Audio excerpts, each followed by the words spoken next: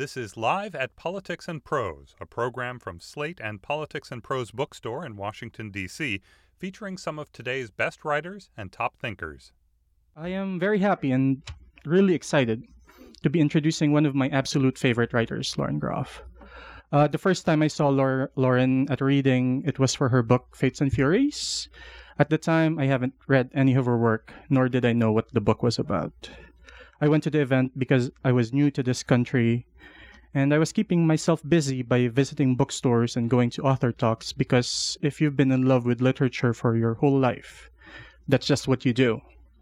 And I'm glad that I went because that day I discovered a writer and a book that would both become my favorites in my life.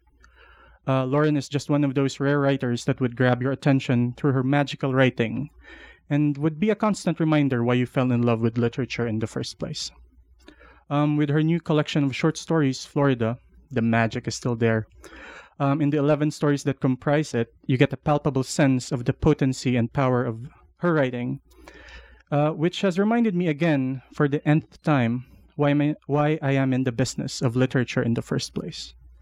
Kirkus Reviews, in their review of the collection, calls it a literary tour de force of precariousness set in a blistering place, a state shaped like a gun. And the Washington Post says that with this collection, she stakes her claim to being Florida's unofficial poet laureate, as Joan Didion is for California. Ladies and gentlemen, Lauren Groff.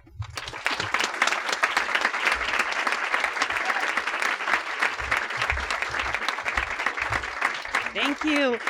Guys, it's Monday. I'm so proud of you for coming out. Thank you. Thank you, Bernard. That was so lovely. I have special guests in the room, and I'm about to read you something that's not autobiographical, but it is fiction. And I think that some of the characters in this would be known to them. So I'm just going to get started, and then we can talk. So my favorite thing about being on book tour is that I actually get to talk to human beings because I spend most of my life like in a dark room by myself weeping. So this is much better. So I'm just going to read a few pages here of this story called Ypres. The mother decides to take her 2 young sons to France for August. She has been ambushed all spring by quick fits like slaps to the heart. Where they come from, she doesn't know, but she is tired of keeling over in the soap aisle or on the elliptical or in the unlit streets where she walks her dread for hours at night. Also, Florida in the summer is a slow, hot drowning. The humidity grows spots on her skin, pink where she is pale, pale where she is tan. She feels like an unsexy cheetah under her clothes. These reasons seem slight. Dread and heat. None of her family or friends would understand. Anyway, since winter, they, with their worries about schools and scouts and tenure and yoga, have seemed so distant to her, halfway dissolved in the sunset. Her work is mysterious to them, but they can understand its necessity. So they nod knowingly when she tells them she has to do research on Guy de Maupassant. It's not untrue. For 10 years, she has been stuck on a project about the writer. Or maybe Guy de Maupassant has been stuck in her, a fishbone lodged in her throat. Her boys take the news of going to France stoically. They do not even cry. Her older son will be 7 at the end of August. He is of a physical beauty so rare that sometimes she can't believe he'd come out of her. He is muscular, very tall for his age, with a graceful, large-eyed face like a fawn's. His beauty is mitigated by painful shyness and extreme sensitivity. He's like a perfect windless pond, her husband once said. You throw something in just to watch it sink, and you're going to see it on the bottom staring back at you for the rest of your life. Which is actually true. The 4-year-old is different. He is sunny, golden. He sucks his thumb even though they paint a bitter polish on it. He carries around a cat puppet called Whoopie Pie. He makes friends with everyone. After the endless flight during which he vibrated and did not sleep, on the train from de Gaulle to the rented apartment in the 11e, he shows a big-boned German girl his tiny red backpack. The girl had been crying, but when he climbs into her lap, sucking his thumb and reaching back to fondle her ear, she clutches him to her and puts her eyes in his hair. The mother worries that he smells rancid.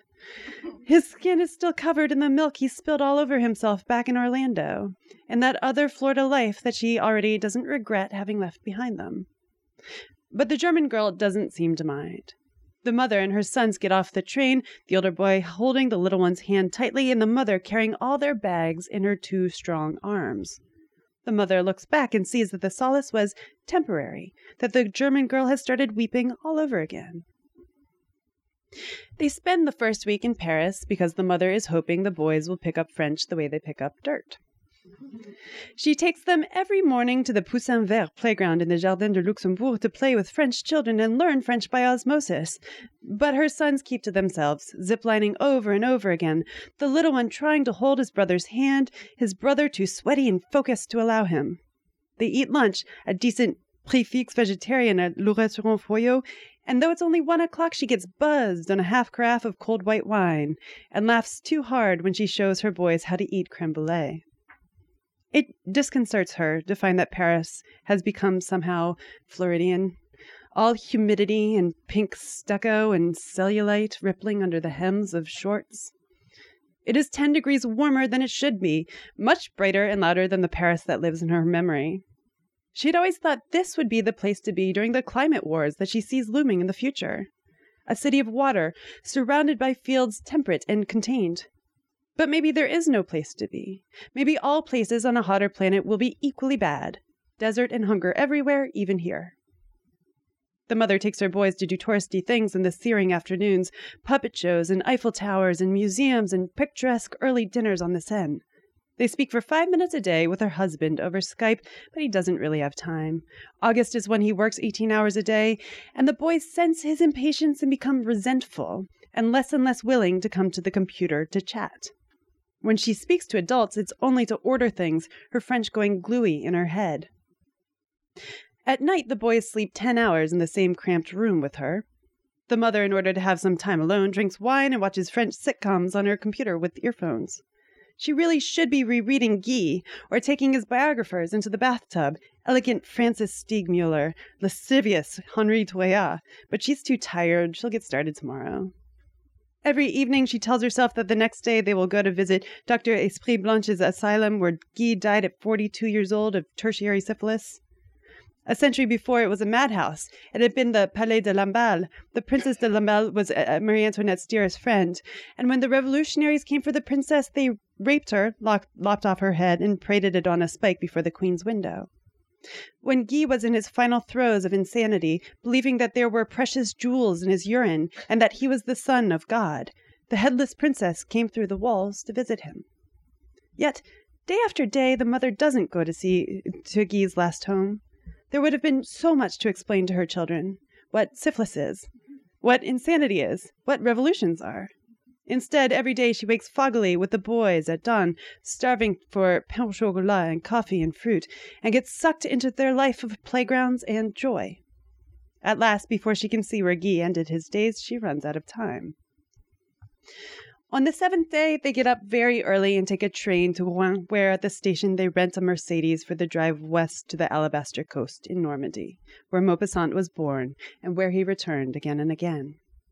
His mother, Laure, was from the area, a woman who gave her 2 sons their love of books, who went on walking tours in Europe alone as a younger woman, who dared to divorce back when divorce was not done, but who ended up a neurasthenic, sad and alone, both sons dead of syphilis, trying to strangle herself with her own long hair.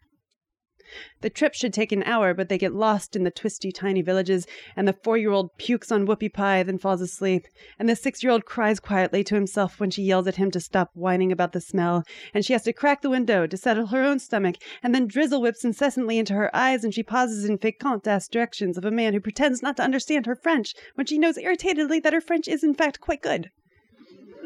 She is shaking when at last they swing down a steep hillside into Yport. It is a fishing village, all silex and brick and stone streets and hills. There's a small curve of beach covered in fist-sized stones. bracketed by extreme cliffs that are disappointingly not white, but creamy beige limestone with horizontal veins of gray flint. The air here, she thinks, has some kind of fizz to it, something thrilling, which makes you feel drunk, makes you want to dance and do wild things as soon as you arrive, as though she'd just drunk a bottle of champagne. She's pleased with herself until she recognizes her thought as a paraphrase from Guy's best story, Boule de Suif. She parks in the lot at the casino to wait a man named Jean-Paul, who is supposed to show them to the house at 3. She feels heavy when she sees on the clock that it is only 11.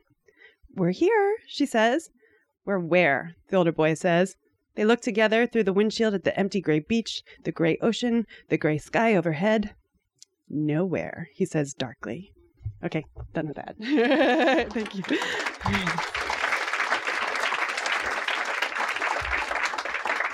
So now I get to answer questions, and I don't know if you know this about me, but I don't have a filter, and I will answer whatever you ask. The hard thing is actually getting someone to ask the first question. So whoever that person is the hero of the night, and we will all applaud. Yay! All right, good. Yes. Okay, the question was whether I enjoy the process of writing or if I find it torturous and enjoy the fact that I have done it. That's a great question. The truth is, in the beginning, sorry, I got very hot, so I have to take this off.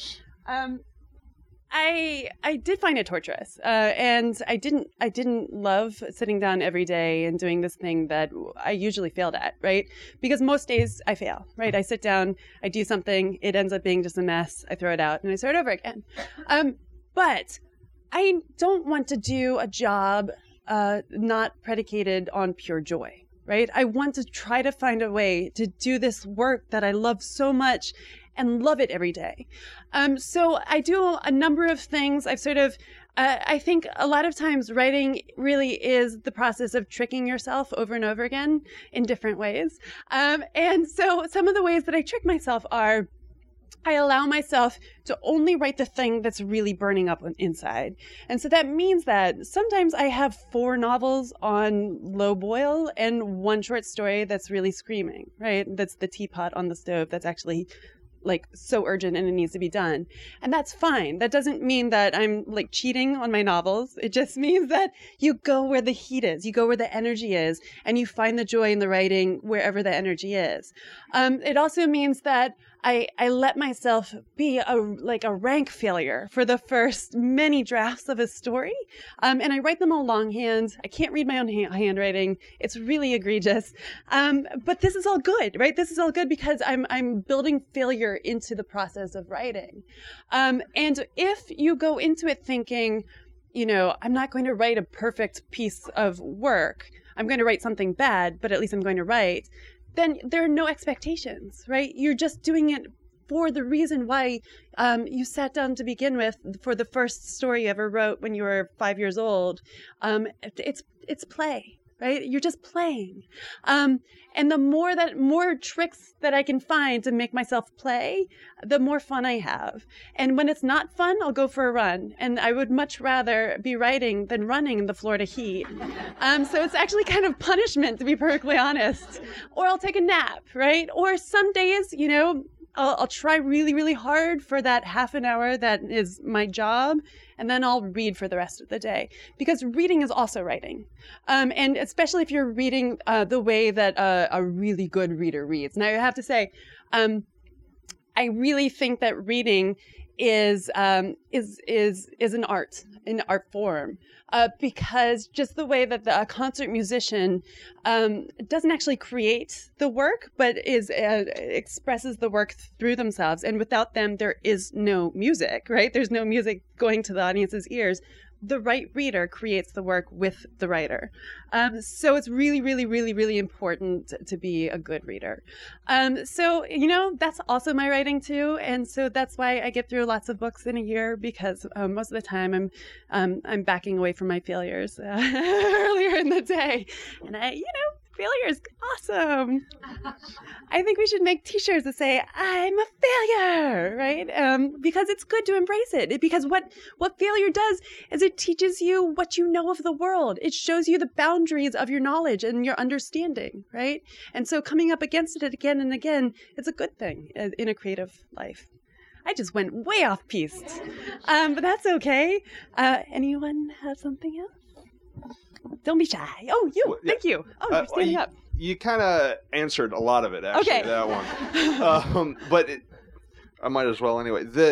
You talk a lot about destroying your work. Yes. When you write, you destroy an enormous amount of work. Mm-hmm.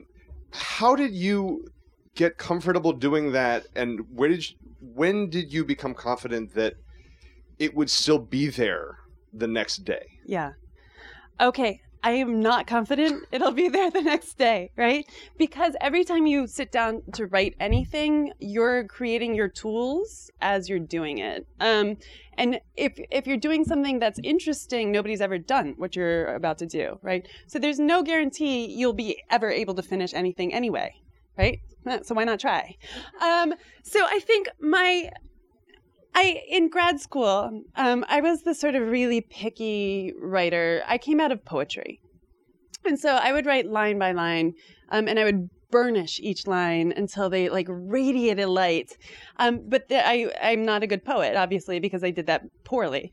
But then, in grad school, I decided I'm just going to just fully commit to the idea that what's on the page isn't necessarily what needs to be in the story, right? What's in the story is a completely separate thing. And I have to find what that is. And the way that I have to find is by erring, actually wandering through the woods of the story until I find my way. So it's not a comfortable thing. I get, I'm human, right? I get really frustrated and angry with myself whenever I fail. But at the same time, the next day I'm starting up again and I'm saying, I'm going to try again, right? And the other thing too is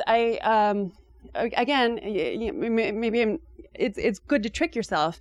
If you throw it out completely and can't get it anymore and you can't access it anymore, then you have to start over again. Right? And you have to be comfortable with it because you have given yourself no alternatives. But I wouldn't recommend. I teach in an MFA program called Warren Wilson, and people are like, "Well, should I do this?" And I'm like, "No." But you need to find your way, right? And whatever way sort of dovetails with who you are as a human being and with your flaws as a human being. And I have such massive flaws as a human being that this is the incredibly insane way that I have to go about being a writer. Thank you. I know it's scary. I'm not scary though, I promise. Oh, you're there. You're already there. Thank you. I thought you worked here. No, I wish. I get the sense in your writing and in your interviews that you spend a lot of time thinking about actually the state of Florida. Oh God. And what makes it distinctive, different from other places. So, I wonder if you've spent any time thinking about, does Florida make people crazy, or do crazy people move to Florida? How does that work? Yeah. Yes. Well, 70% of the state, the people who live in the state, are not actually from there. So I really do think that it's a magnet for insanity. I do. But it's so funny because I believe that landscape really does change the brain, and being around giant predators that can pull you under the water and then eat you, that does something to you, right? Being around heat that is actually, it feels like it could kill you. It does something to you. Being around palmetto bugs, which are flying cockroaches, that can do something to you, right? Or in a house, I have this lovely old house from 1904, which in Florida is really, really ancient. But it in the walls, I know there are termites, right? And so the idea that they're living there with me in the place that is my comfort and my solace, that also really bothers you. So I think that, Florida can be sort of somewhat of an infection and get into you also. But it also does draw sometimes insanity to it. I wouldn't call it the shape of a gun. It was curious when Kirkus said that. I think it's more of a shape of a dong. Right? It's like the dong of America, just sort of hanging off there. Like that's what I see every time I see it. But it's also, I truly, truly love Florida. I talk a lot of crud about it, but I actually really love it. And I love it because the nature, the things that nobody sees, right? When you go to Florida, you go to Disney World, you go to Miami Beach, right? You don't go to the swamps. But the swamps are where all the interesting things happen. And Payne's Prairie, where there are these wild horses that have been there since the conquistadors. That's an amazing place. All of the birds. If I were Jonathan Franzen, I would go nuts there every single day, but I don't even know what they are. They're just really beautiful.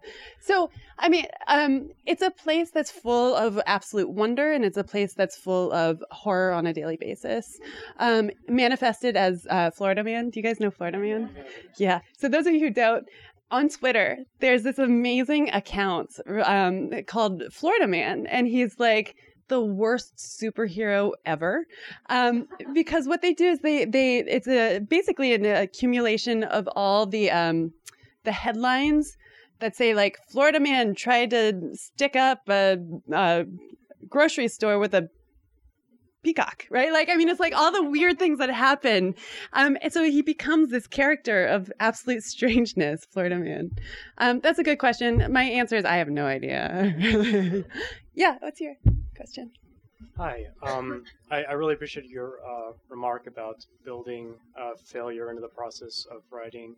I've tried really hard to endeavor to bring writing into the process of failure, so good. Thank you for that. I wanted to ask you about kind of honesty in fiction. Yeah. And I was rereading some of your short stories in Delicate Edible Birds, and I really loved the title story. And the first time I read it, I was thinking, this is such a horrifying experience of experiencing these men lose themselves. And then the second time I read it, I started feeling like it's almost like they are finding themselves in a way that's kind of disturbing and scary. Mm-hmm. So I guess, how do you be that honest, and how do you, what's the process of asking your readers to say you're going to accept this level of honesty? Ooh, that's a really difficult I'm testing question. your, I have no filter, so oh, good. I'm just, going to So I have to answer this question by sort of nodding at what inspired that story. So it's a story called Delicate Edible Birds. It's in my first collection of stories. And it's based on a Guy de Maupassant story, weirdly enough, called Boule de Suif, which is, I have to sort of explain what Boule de Suif is. It's this beautiful novella, really satirical and really, really funny about when the Hessians invaded France. I think it was 1870, somewhere around there. These people were fleeing from Rouen. And they all got into a carriage together, and there were like nuns and business people and a prostitute named Boule de Suif. And they all treated her terribly at first, even though she offered them her food from a basket. And then eventually they sort of got won over by her. And then they were stopped by the bad people, right? Like the soldiers. And they said that if Boule de Suif came into the inn and serviced the men, that they could go on. And suddenly all these religious people, these people who looked down at Boule de Suif because she was a prostitute, were like, just do it, right? Like, get us out of this scenario. And it became this, it's a story about hypocrisy. And it's a story about, if you scratch even the surface of most people, you're going to get to what they really think and what they really believe, right?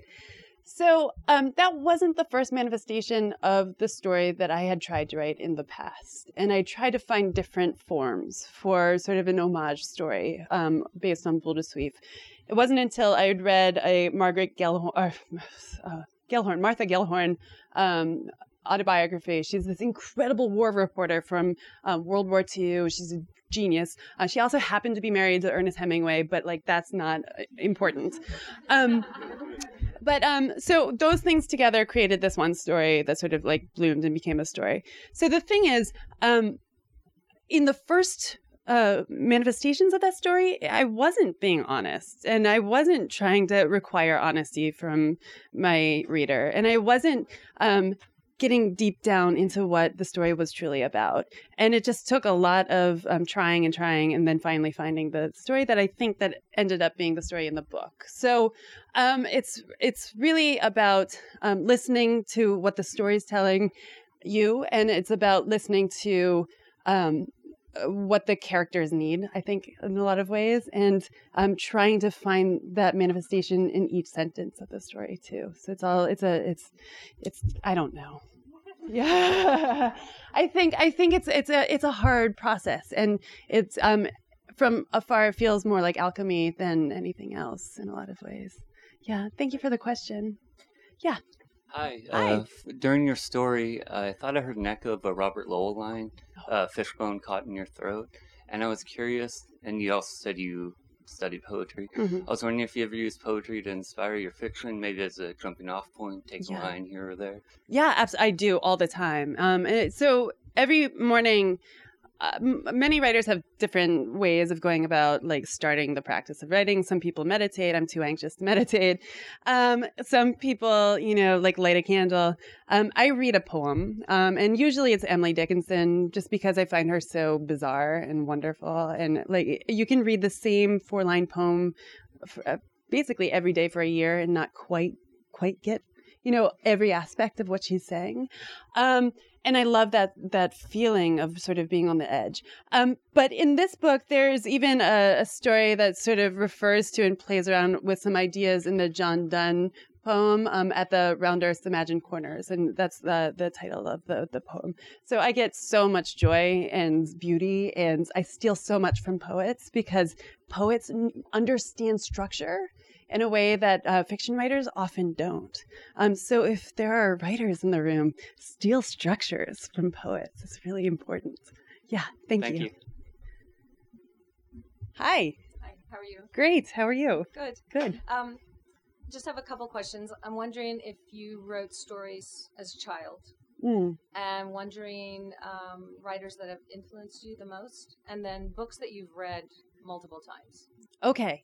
So I did write short stories as a child, but I mostly wrote poetry because, again, I thought I was a poet. Things that I've read over and over and over again are George Eliot's Middlemarch. I read it once a year. I just love that book so much. I try to reread The Inferno a lot for a lot of reasons. I think it's funnier than people say it is. It's right. It is a colossal diss track. Not even kidding. He sticks every one of his enemies into hell. Right. Into like a really, really grotesque version of hell. It's awesome. And like, if you think that writers write out of purity, no, we write out of vengeance mostly. So I read that. I love Anne Carson, and I reread her long poem, The Glass Essay, over and over again. I'm not quite sure why, but it's just something that I like go back to if I just need something, and something inexplicable. Emily Dickinson again. I have reread all Alice Munro probably 3 times now, just out of a sheer beauty. I've reread the first book of Proust like 4 times, but I haven't proceeded beyond that. I don't know why. I just stop and then I like go away. Same thing with Knausgaard. I've only read that twice, but I can't get beyond the second half of the second book. But I also think in reading too, if a book doesn't speak to you at that time, that's okay. You can come back to it and read it again later, or you can come to it again with a different mindset and a different self. And I think it's important to sort of be open to all this. Did I answer your question? You did. Okay, great. Thank you. Hi. Hi. So you've probably been asked this a million times, but Sure. how did you feel when Barack Obama tweeted that he loved Fates and Furies? Yeah. Like, where were you when you found out? How did you feel about it? Yeah. Because I just feel like that is the ultimate It was. review. Forget Kirkus. Forget the New York Times. You don't need anything else. No, I pretty much died. Okay, cool. So I was on Twitter, which I shouldn't be, in the middle of the day, and someone tweeted it at me. It was like, look at that, this is amazing. And I was like, right. But it was in, I think, Entertainment Weekly. Like, he said it in Entertainment Weekly. And so, like, I actually threw the phone because I couldn't believe it. And then I, like, shivered, and then picked it up and called my husband and made him come home, because like, he really is my filter. He filters everything for me, and I couldn't process. But I also made him stop for a bottle of champagne on the way. And we drank the champagne, and he's like, well, I guess I'm going back to work. And I said, okay. And then, I mean, it was a great day, right? And there's definitely a Barack bump, which is amazing, right? And it's also meant that my relatives who've been like, she's a novelist, actually were like, she's a novelist, right? Like, we like her now, which is great. I'm assuming they don't live in Florida. No, some of them do. Oh. Actually, my racist uncle definitely has not talked to me since then. But okay, so here's the best part of this. And this is the part that makes me love this man forever. Forever.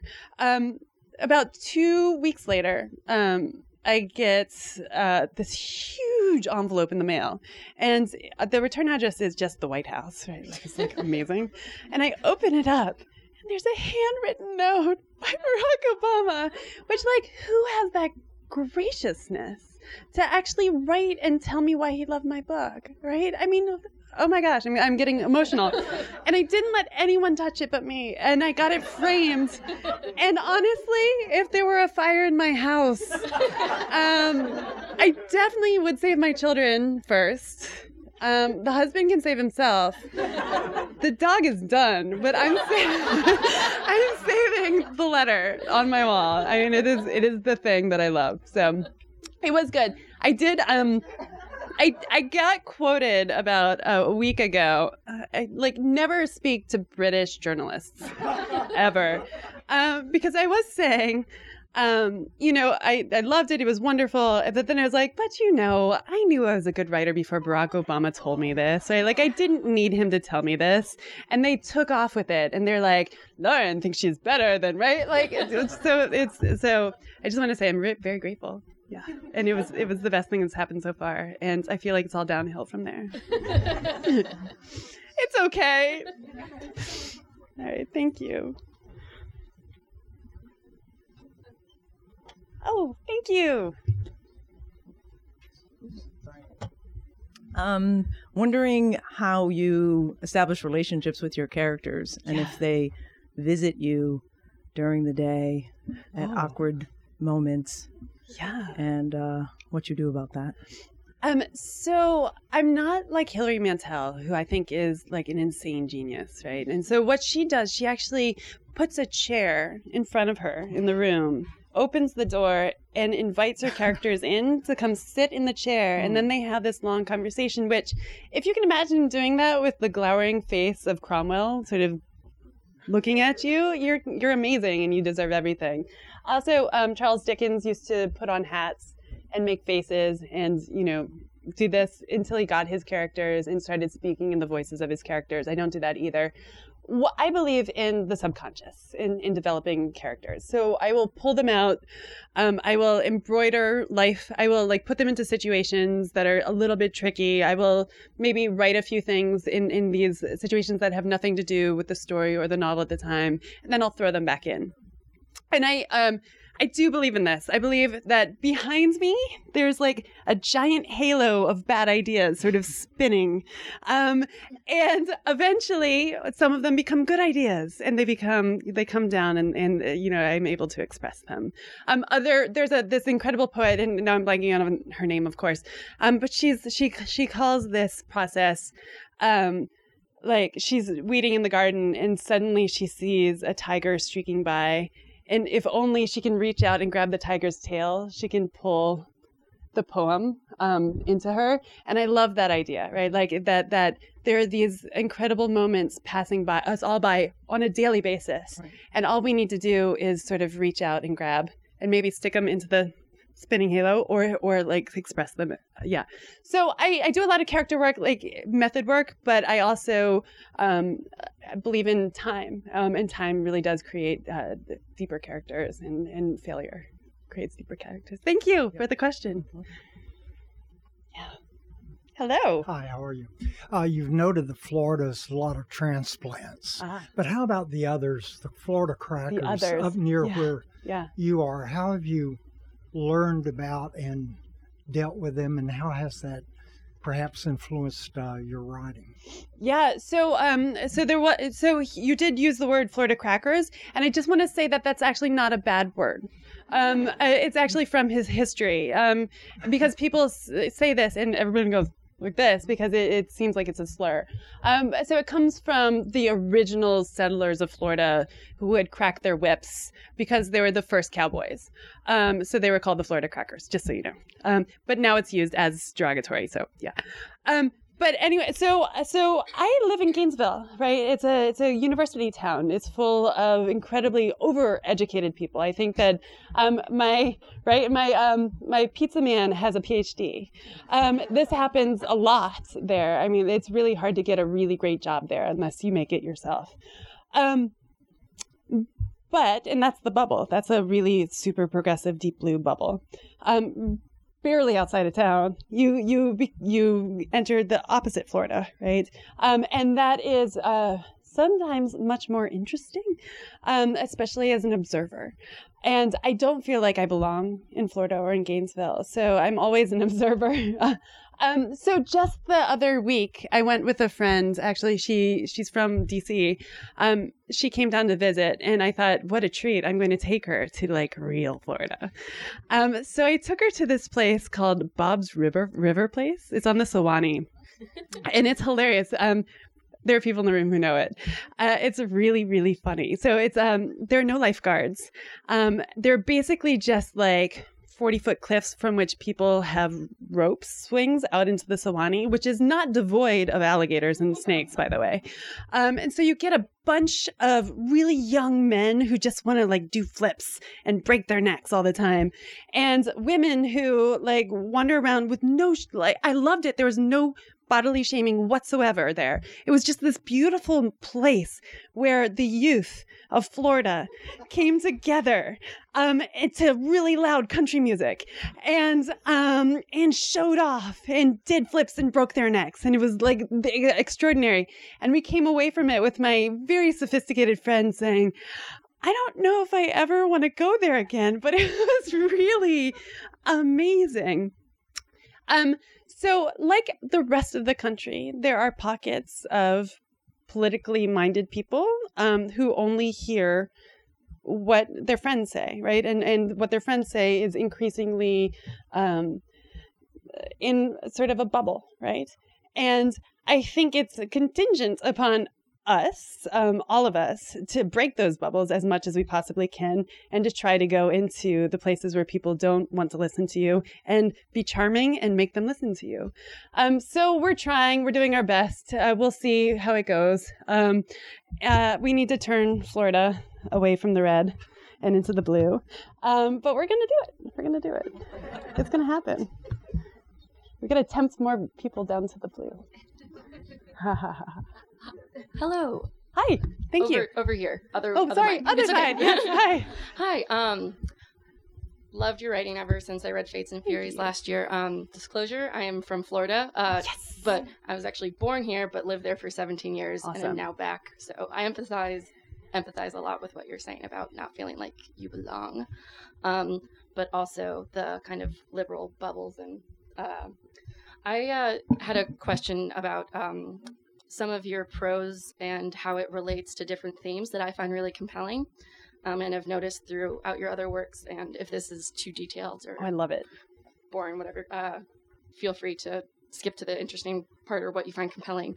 So I really like how you write women in relation to nature. And my favorite stories out of the collection were I Wall Above and Below in the Midnight Zone. And I read all of these while camping, by the way, so all of these kind of like had like a really nice resonance. And with those relationships between kind of feminine and nature. I think, and obviously the art of reading is always going to be on the reader itself. So my interpretation of it has been you have a much more kind of realistic view of women and of nature, and not necessarily kind of all of the positive lights, where I feel like when you talk about masculine energies, it's, golden light and angel-like energy. Interesting. Okay. So and not necessarily that's all of the men, but the men you seem to like in your writing, like your sons or the husband-like figure, the main character in Arcadia, which I'm forgetting the name of right now. Bits. Yeah. And also Fates and Furies.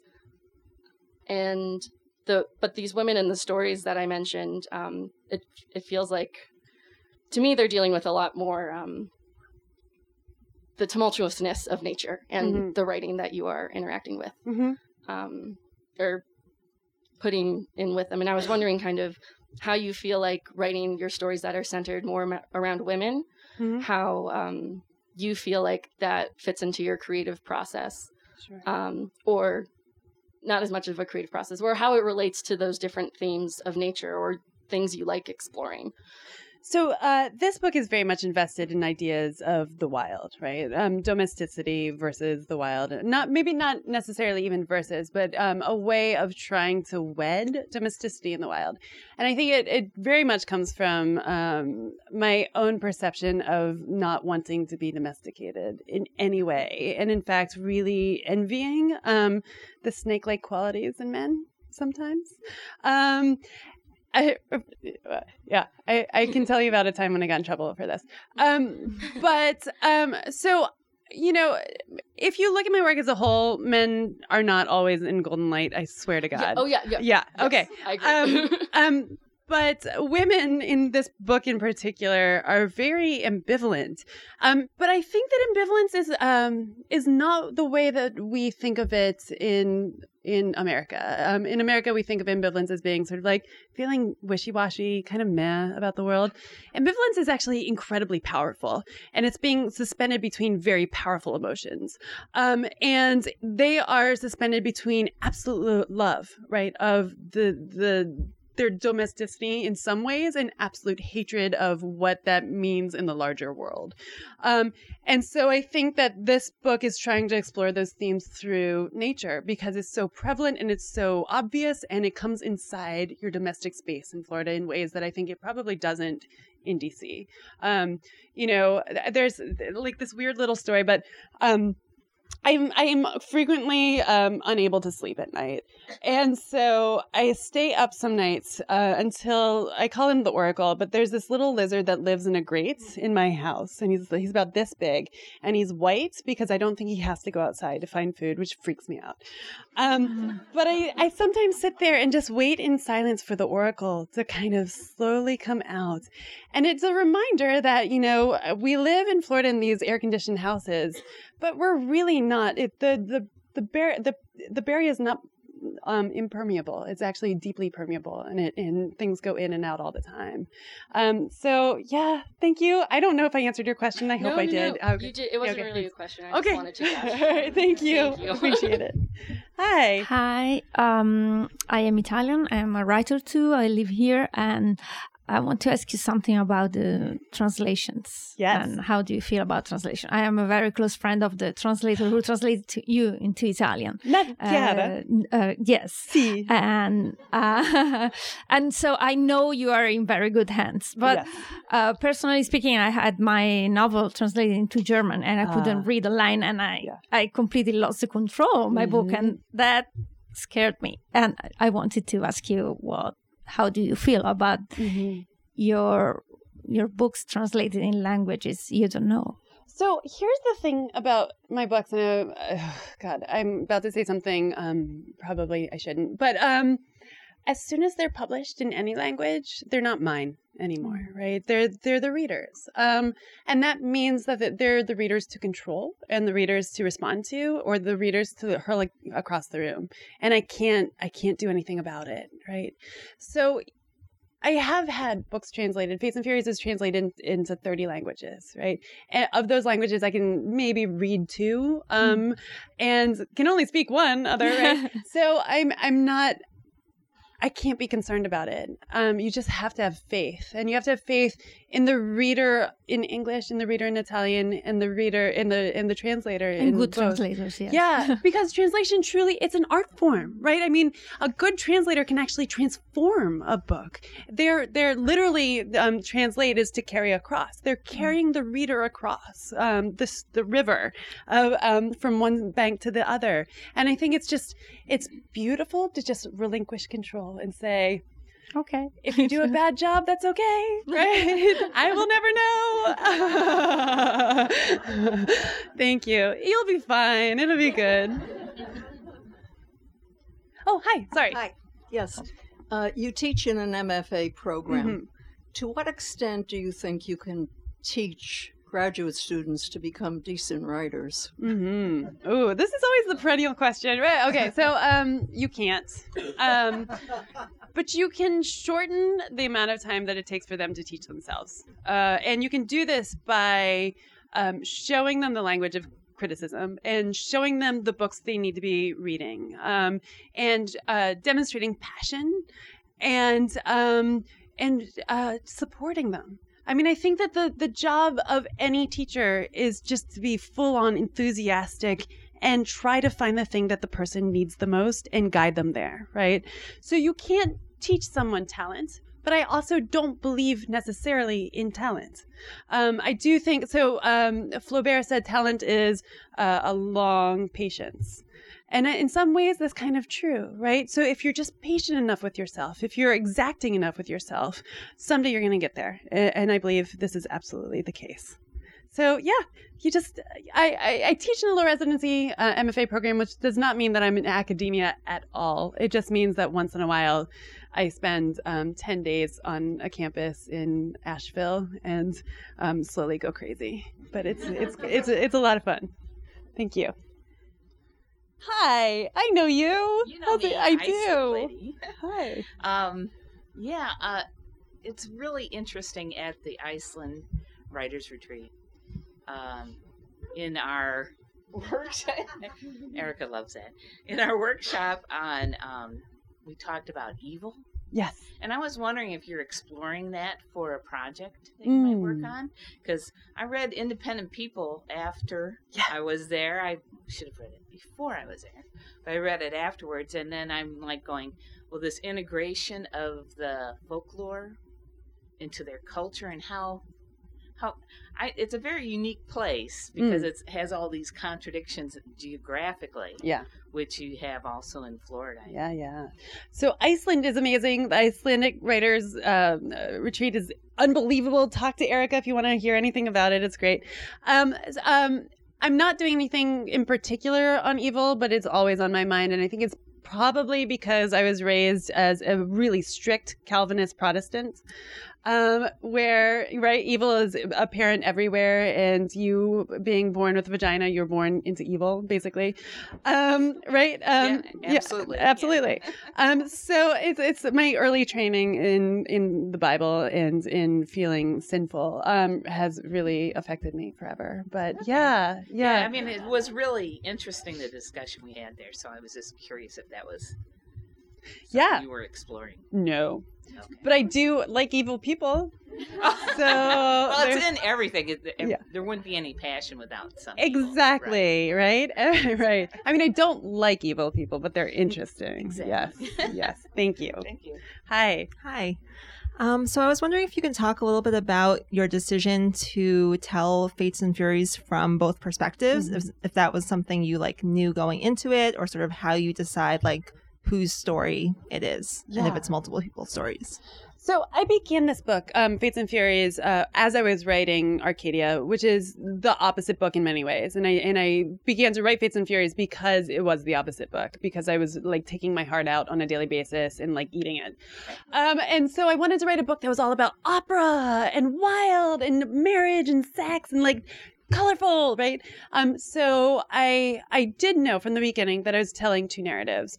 But I thought in the beginning I was telling two separate books, and I wanted them to be able to be read back and forth. And if you read them this way, they would say a completely different story than if you read them this way. And I wanted to force my readers to read my work at least twice, which is so mean. But I wanted them the experience of seeing things in different ways. Yeah. Anyway, so years later, I finished the books, and I have this whole vision, and even the covers that is going to come out in a box, right? And you pick them out like that. So I had this vision. I give it to my agent. He makes me fly up to New York City, which I hate doing. And he sits me down and he's like, you know what? And he pushes the books together and he's like, it's like a marriage.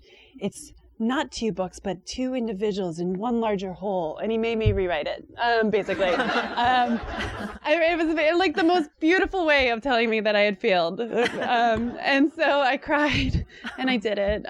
So from the beginning, I knew that I was telling different stories from different perspectives. And it was actually the reason why I wanted to do this. And then 3 years into writing it, The Affair came out and I got really angry because they stole my idea. And yeah, anyway, thank you for your question. Yeah. We have time for this one last question. Okay, excellent. Here. Hi. Oh, this is kind of dark then. Yes. So throughout this book and a lot of the stories, climate change sort of looms in the background, both physically and then in the minds and fears of the characters. And so I'm wondering, as someone who I'm sure obviously thinks about this a lot and who has children and sort of thinks about the future, what are your thoughts about the future? Are you hopeful or not? Or oh my God.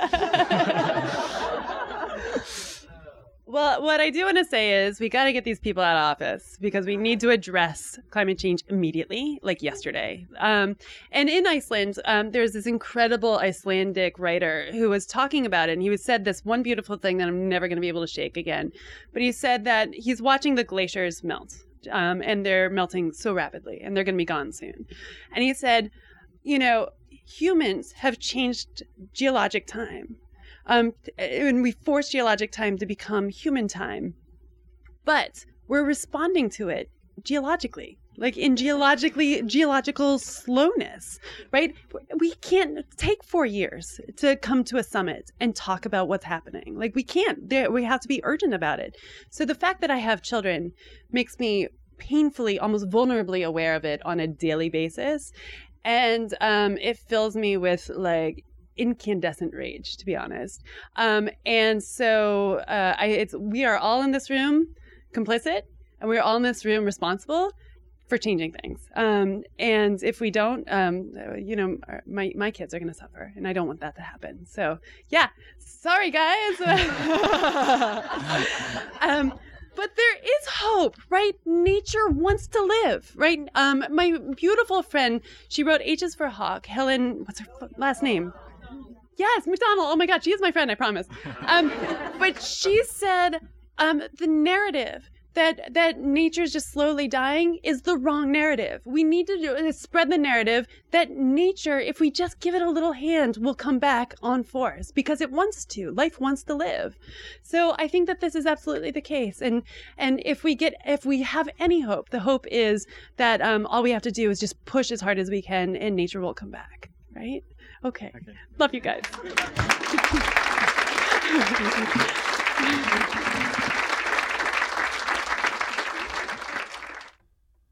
Live at Politics and Prose is a co-production of The Bookstore and Slate.com. For information about upcoming Politics and Prose events, visit politics-prose.com. And please let us know what you think of this program. Our email is podcasts@slate.com.